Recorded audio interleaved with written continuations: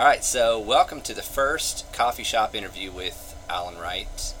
I'm his son, Matthew Wright, so if I unprofessionally refer to him as Dad, you'll have to forgive me, but that's probably going to happen. And if I correct him and say, son, don't do that, then you'll know why. And if you're able to tell between the difference between our voices, then you're good. You're good at voice recognition. So Dad has been preaching sermons on Revelation, the first two chapters specifically so far. And what we wanted to do was we wanted to preface each sermon that we post on the podcast with a laid-back, unrehearsed coffee shop type interview. We wanted to go over anything that maybe he had forgotten to go over that he wanted to go over in the sermon, maybe.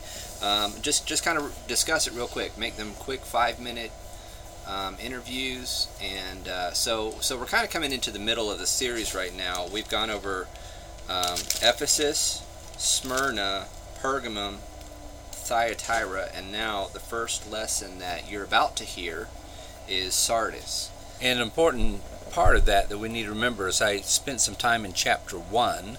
I believe I went through 5 lessons, which I think are foundational and important, because if we don't have chapter 1 in our minds as we go to chapters 2 and 3, we're going to misread those chapters. And chapter 1 really focuses us on who God is, who Christ is, and that's the center of all these lessons. The center of all the lessons have been, if you don't put Jesus at the center of it, then you've lost the point altogether. Right.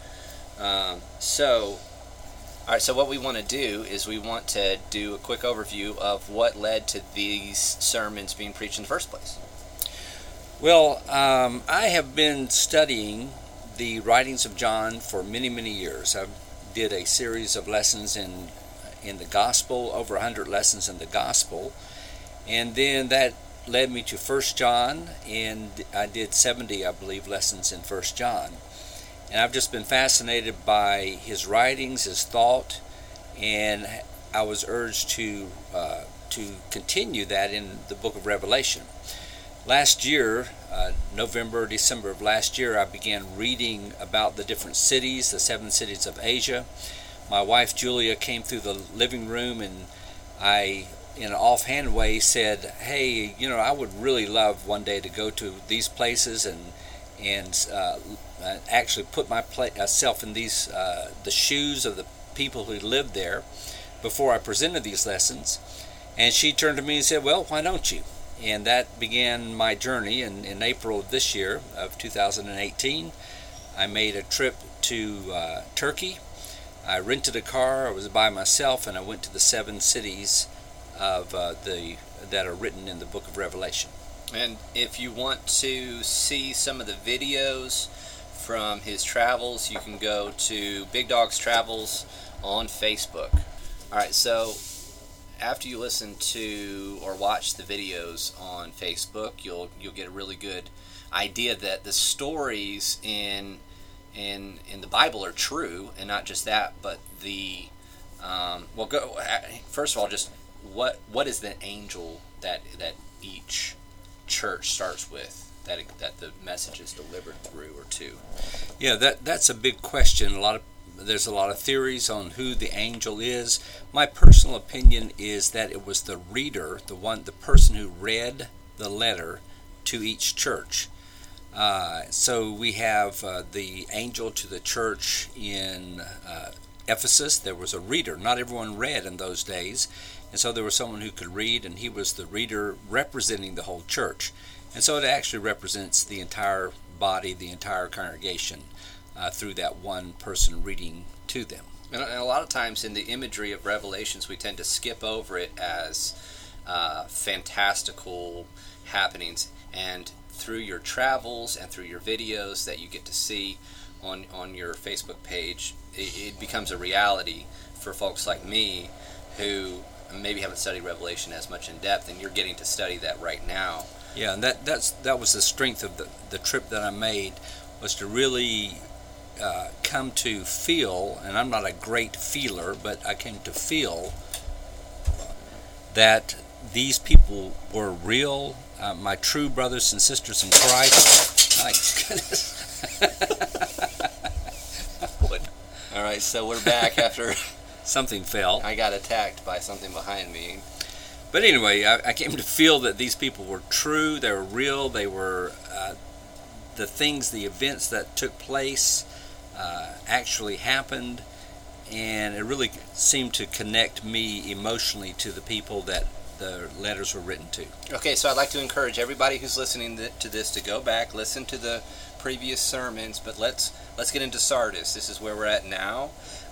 Dad only started, he got into it, he introduced Sardis as a little bit of history behind it all, and then he got into the very beginning of verse 2, and I'd just like to preface it by saying that when he gets to the part that says wake up, that's very powerful. Listen to it closely. It's something that you've talked about shadows. Echoes. Oh, we talk about shadows from the Old Testament to the New Testament. That's right.